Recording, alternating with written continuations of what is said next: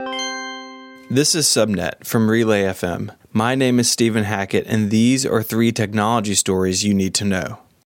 For the last 2 years, YouTube Red has been bundled with Google Play Music for a $10 a month subscription.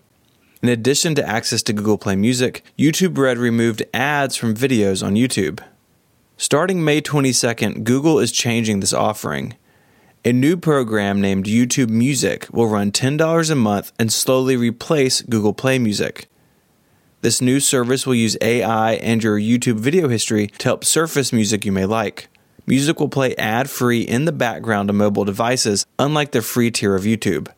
If you want to watch YouTube videos with no ads, you will need to upgrade to the YouTube Premium service, which runs $12 a month, $2 more than the previous ad-free experience.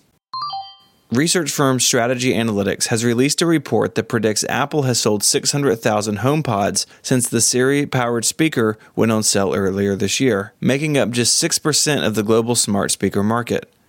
These companies don't break out sales numbers of their smart speakers, but the group also reports that Amazon shipped an estimated 4 million Echo smart speakers during the quarter for a 43.6% share of the market, while Google shipped an estimated 2.4 million Google Home devices. After a leak earlier this week, Microsoft's Xbox Adaptive Controller has been announced. As rumored, it has 2 large programmable buttons and 19 jacks that can be connected to a range of joysticks, buttons, and switches to make it easier for a wide range of people to play games on the Xbox and Windows 10 PCs. The adaptive controller will cost $99 when it goes on sale later this year. For additional coverage of these stories and many more, search for Relay FM in your podcast player.